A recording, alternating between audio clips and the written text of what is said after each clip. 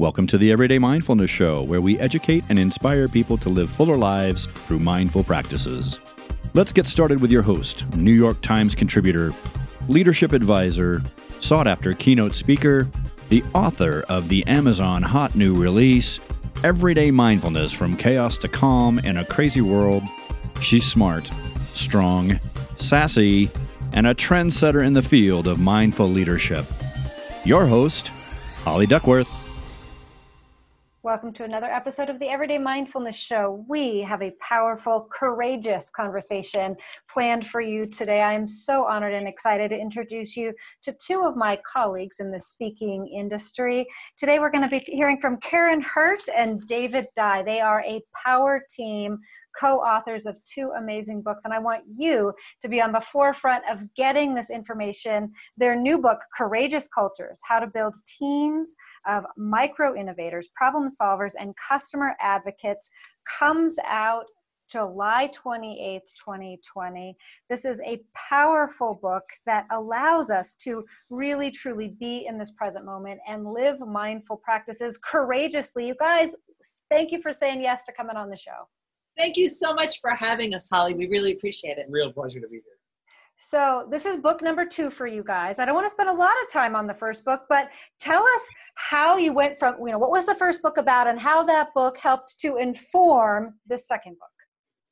Yeah, so our first book is called Winning Well, A Manager's Guide to Getting Results Without Losing Your Soul. And you were actually instrumental in helping us with our book launch party, which was a lot of fun when we launched that.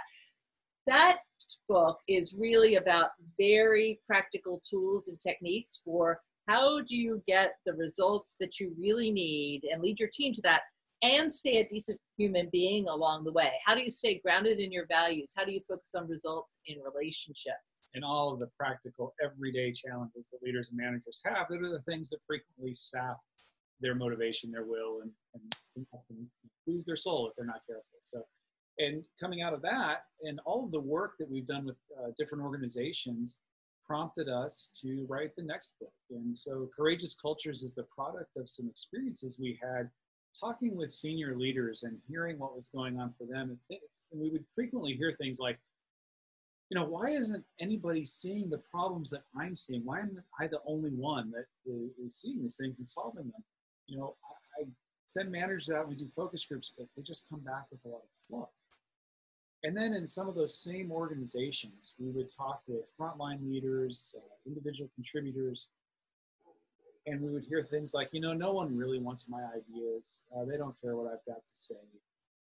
Nothing's going to happen, and that sort of thing. And so we'd look at each other and go, are you guys working in the same organization?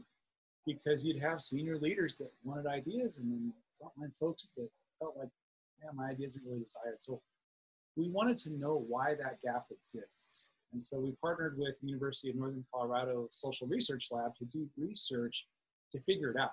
Why does that gap exist? What keeps people from speaking up with great ideas that would improve the customer experience or employee experience or solve problems? And what are great organizations doing to overcome that gap? And so what are some of the best practices out there? We did a number of deep dive case studies with partner organizations, large and small, as well as the research study. So that's some of what prompted us to write Courageous Cultures. Well, and I think it's really important for listeners to get that. We've had the privilege of interviewing a lot of authors right now whose books are coming out in 2020. And they have the perfect title, they have the perfect experience, but that was a mindful, almost leap of faith a couple years ago to start this research. And yet how exciting is it to release this book right now? So I'm curious, what are you finding is resonating out of this research most? Because courageous cultures, if we didn't have them before, how are we going to get them now? It's really interesting because so many people saying, how did you know this is the book that needs to be read? And what we're really finding is there is no better time right now to be focused on tapping into the ideas of every person, because everything has changed, right? We are all having to step up to do the very best we can with what we have from where we are. You can't help not be doing micro innovation right now. And so it was interesting. We were working with one client, and we said, do you want to continue your long-term leadership program that we have planned? Because now everybody's remote. And they said, this is the perfect time because everybody's having to do things differently now. And so their minds are open to be able to change. And so we should leverage that, right? This sort of unfrozen mindset that we can do things differently. And you're seeing, I think, also people really focusing on the empathy that is needed right now because everybody is experiencing such personal trauma and stress that you're seeing leaders connect at a new level. And when you do that you begin to build the trust that makes people feel safe to share their ideas. And there are just so many challenges that everybody's facing. And so, a number of your listeners are in industries that have been heavily hit and are facing the challenges of how do we add value in this new world? Our way of doing business and providing the value we used to provide has gone away, and who knows when it's coming back. And so how do we do that? You need every idea you can get from the entire workforce, your teams, whoever you tap into to overcome some of those challenges. But then you've got other folks who are working along and they're still doing their work. The work is still relevant, but now everybody's having to do it remotely. And that's a whole set of challenges. And then you've got some other organizations who are absolutely slammed. Business is great, but in a demanding, heavy way that it's never been before, where demand for their services is up in a massively significant way. And so whether that involves some aspects of healthcare, I was talking with a manufacturing organization yesterday who has got they've got a 500,000 product back order right now with a home for every one of those products. And every manager is having to work the line to even get things done. So everybody's in a different challenging circumstance right now. And in that, you need everybody speaking up with ideas. And we should probably define what a courageous culture is. When we're talking about a courageous culture, our favorite definition of culture is Seth Godin. He says, people like us do things like this. That's all culture is. So in a courageous culture, people like us speak up. We share ideas, we solve problems, and we raise our hand and say, hey, I've got an idea that's going to help serve our customer better. It's going to improve our employee experience, improve efficiency, whatever. So Karen and David, one of the things that I'm learning with my own clients right now is kind of, as you said, in this remote environment, the fear on top of fear on top of fear is overwhelming. Even something as simple as, can I do video chats with my people? Because we don't even think about just the legal ramifications of showing somebody's house in a video. And I noticed in the book that there's some techniques and some ideas around foraging the fears. Can you talk a little bit about that and how we might apply that in this new environment? Yeah, so this concept of foraging for fear, we actually discovered by accident when we were facilitating an executive session. So it was all the presidents of the brands of this company, and then the people who were in succession planning to take over those roles. So it's 20 super senior people, and we're facilitating this conversation about a big strategic initiative, and they were, action planning, all the things you would do in an executive offsite. And I got a sense that we were not talking about what we needed to be talking about. You know how you just have that feeling like something's not right here. So I went to my purse and I had some index cards, and I gave everybody in the room an index card. And I said, on the front, write your H, all your hope, your biggest hope, right? Your biggest hope for this project. On the back, write an F, your biggest fear. I collected them. Now, it was so interesting because the hopes were all the right things, right? They were all the things that were on the easel sheets all around the room because those were why we were there to do the project. What was fascinating was the fears. And I read them aloud one by one. I do not trust that my peers in this room are going to execute on what they say they're going to do. I think I'm the only one who really believes in this project. I think I'm the only one that's going to follow through. Yeah, all of the cards said essentially the same thing. And so that, leadership's all about making the invisible visible, right? And so, just by getting that into the room, people were shocked because they thought they were the only ones that felt that way, right?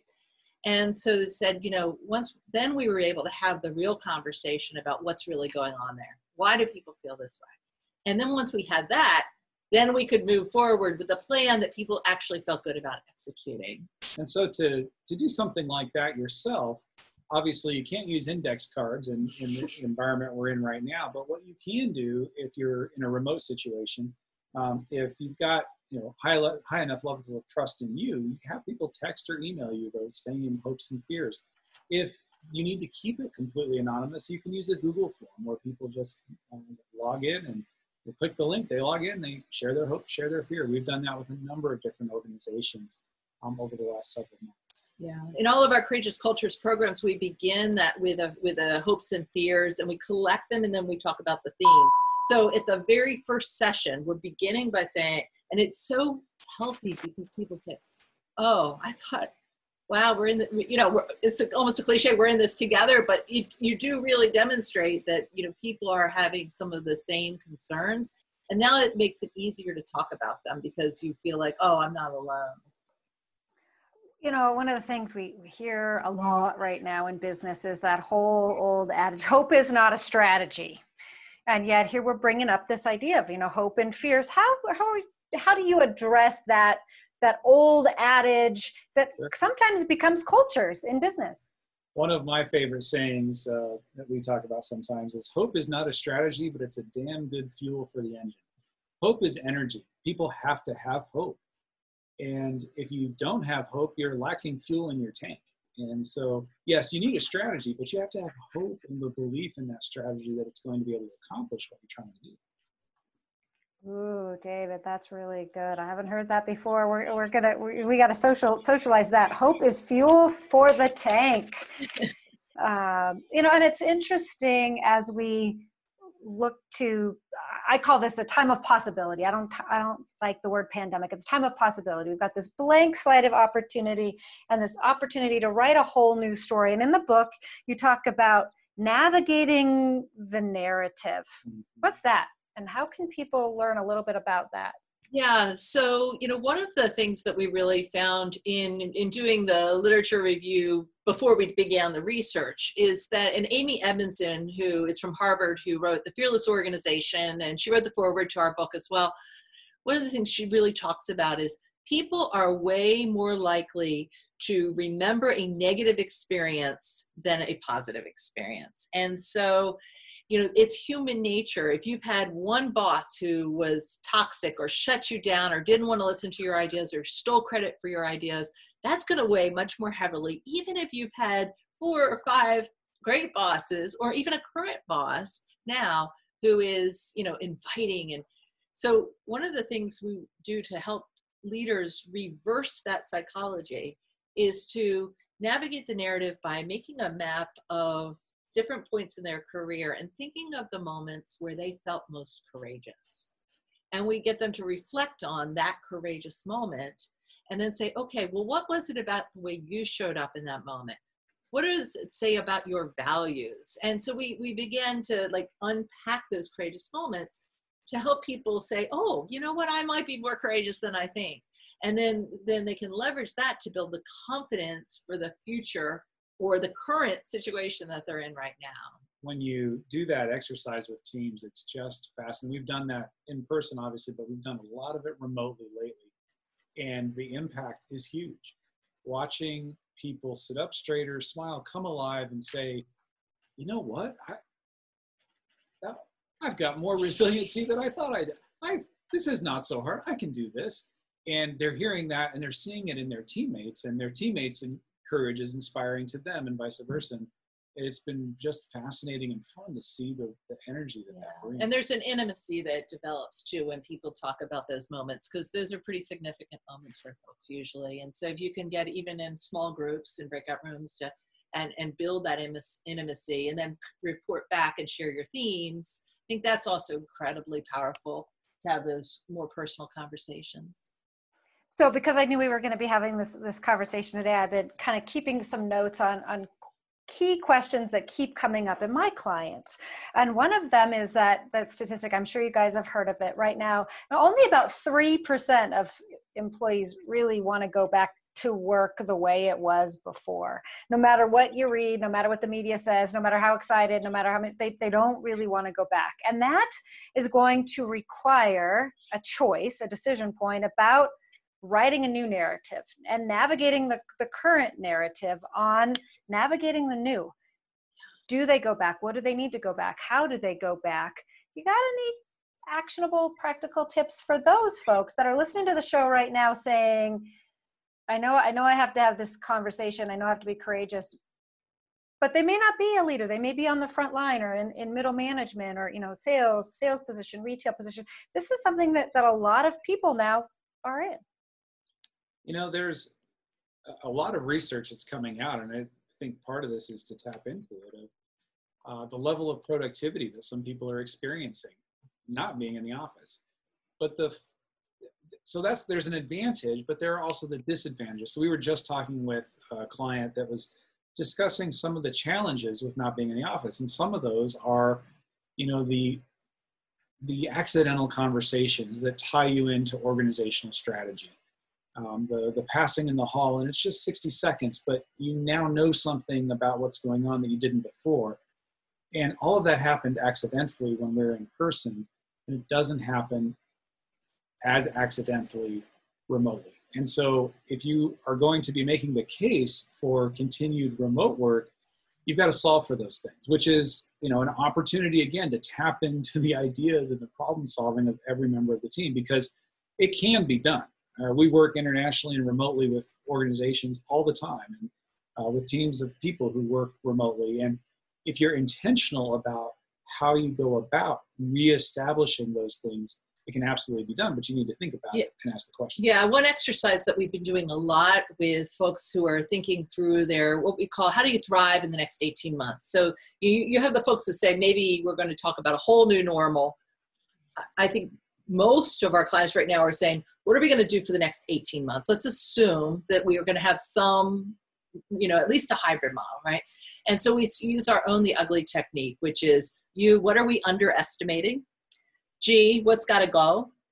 L, where are we losing? And my favorite, why, where are we missing the yes? How do we, what is the opportunity we're not even talking about?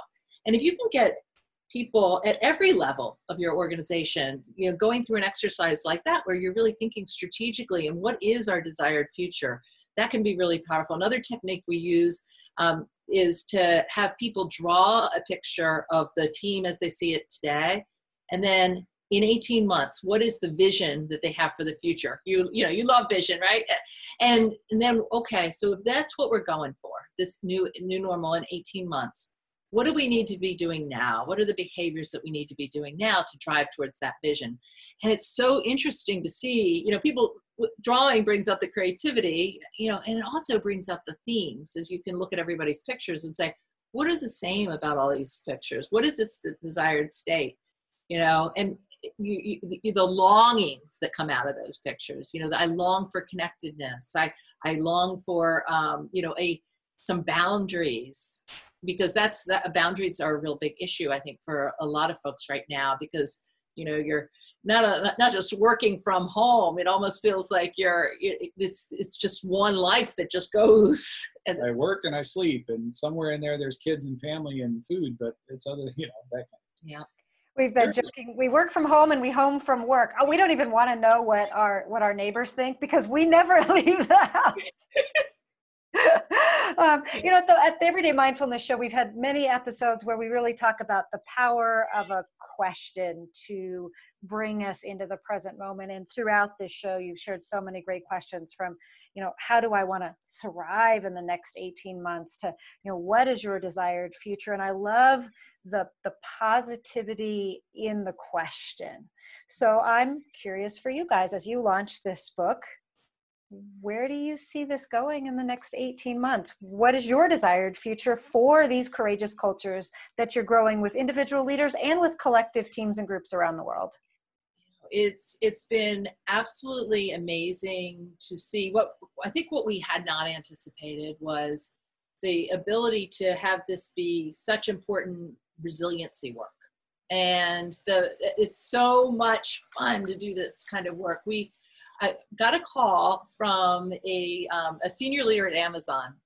And he says, I've been reading your blog since 2014. I have an idea, which is funny because we have the idea model. I'm like, I have an idea. He said, I think I want you to customize a program for us. And here's my goal. I want my senior team to feel like they can exhale. And that was his challenge. I want them to come. I don't want them to have to do a ton of pre-work. I don't want to have to I want them to come and feel like during this time, we are going to connect as a team and we're going to exhale. And that we took the Courageous Culture curriculum and we built in some resiliency work to it. And we took him through a five sessions where we did strategic storytelling, we did courage mapping, we did visioning exercises, we did a fear forage. The level of engagement was so incredible.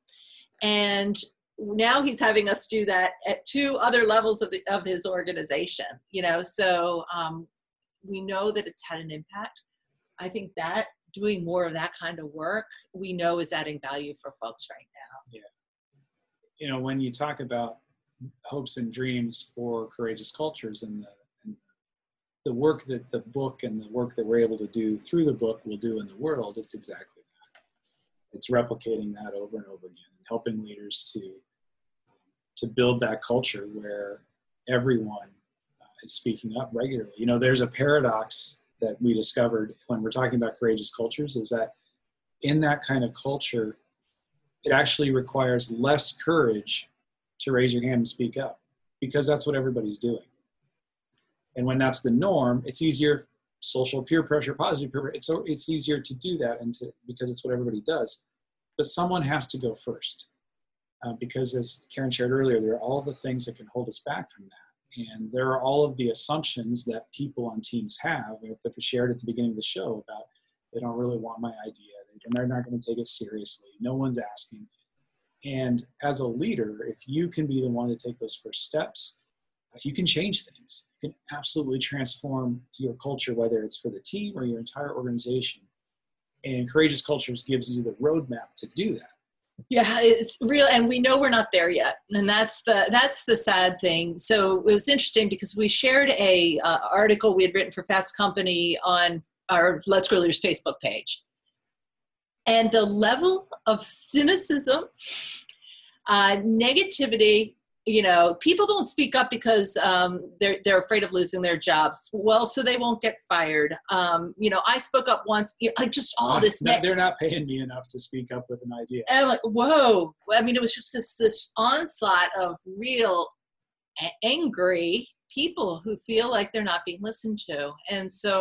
And I looked, because Facebook, you can look and see who these folks are. And they were accountants and architects and professors.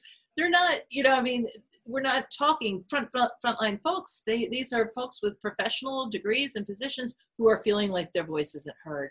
And so that's why we know the work is important, because we're not there yet.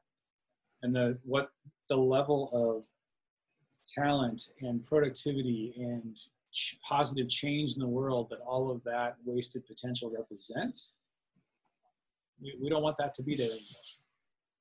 Well, and again, I think this is a really great time wherever you're listening from, as you're hearing this, to really say this is our blank slate of opportunity to create a new self, a new small team, a new larger team, and a new company. You referenced the work of Amazon, and what a beautiful reflection that they weren't, even as big as they are, they weren't in a position to launch it across the entire company, but they're doing it one meeting, one event, one team at a time. So I want people, as you're listening to this, to think about your own exhale. And this time right now, whether you're listening to the show and we're 9 months into this or 3 months into it, or, if you're just, kind of coming back into your new job or your new career because you've been furloughed, give yourself the gift of that exhalation to choose mindfully how you're going to re-engage. And we want people to engage with you first by getting the book. It's going to be available on Amazon. It's already on pre-sale. I know that your calendars fill up very quickly for online and in-person engagements. How do people engage you from the blog, which is consistently reflecting this research back out into the world, but as they start to utilize this exhale to paint new opportunities on their canvas? Yeah, so right now, if you go to our website, you can get our Idea Incubator Guide, which is completely free. And that will take you through a series of tools that you can begin to use immediately with your teams. There's also the first couple of chapters for free for the book. So you can get us started. You learn a little bit more about the research. And you do that at courageousculturesbook.com. Or at letsgrowleaders.com. You can get there from our main website as well. And the book is available, Holly, as you said, really anywhere you would want to buy a book. But it's hard copy. There's the electronic version, and then also the audio book, which if you have enjoyed listening to our voices today, you can get a whole book worth because we get to read that one together. Well, I'm so glad that you mentioned that, because that's another great example of our world is differently enabled right now, and some people are consuming and leading online. Some are starting to lead hybrid teams. Some are starting to lead full teams back in the office. And then, certainly we have the lens now of diversity that we get to look through in new ways. We've got the lens of travel we get to look through in new ways. And the more that we are courageous and intentional about asking questions and raising our hand, and I'm so grateful that your book empowers people to look at how they can do that. Thank you. Well, thank you guys for having me. We're going to make sure to get all of these links in the show notes.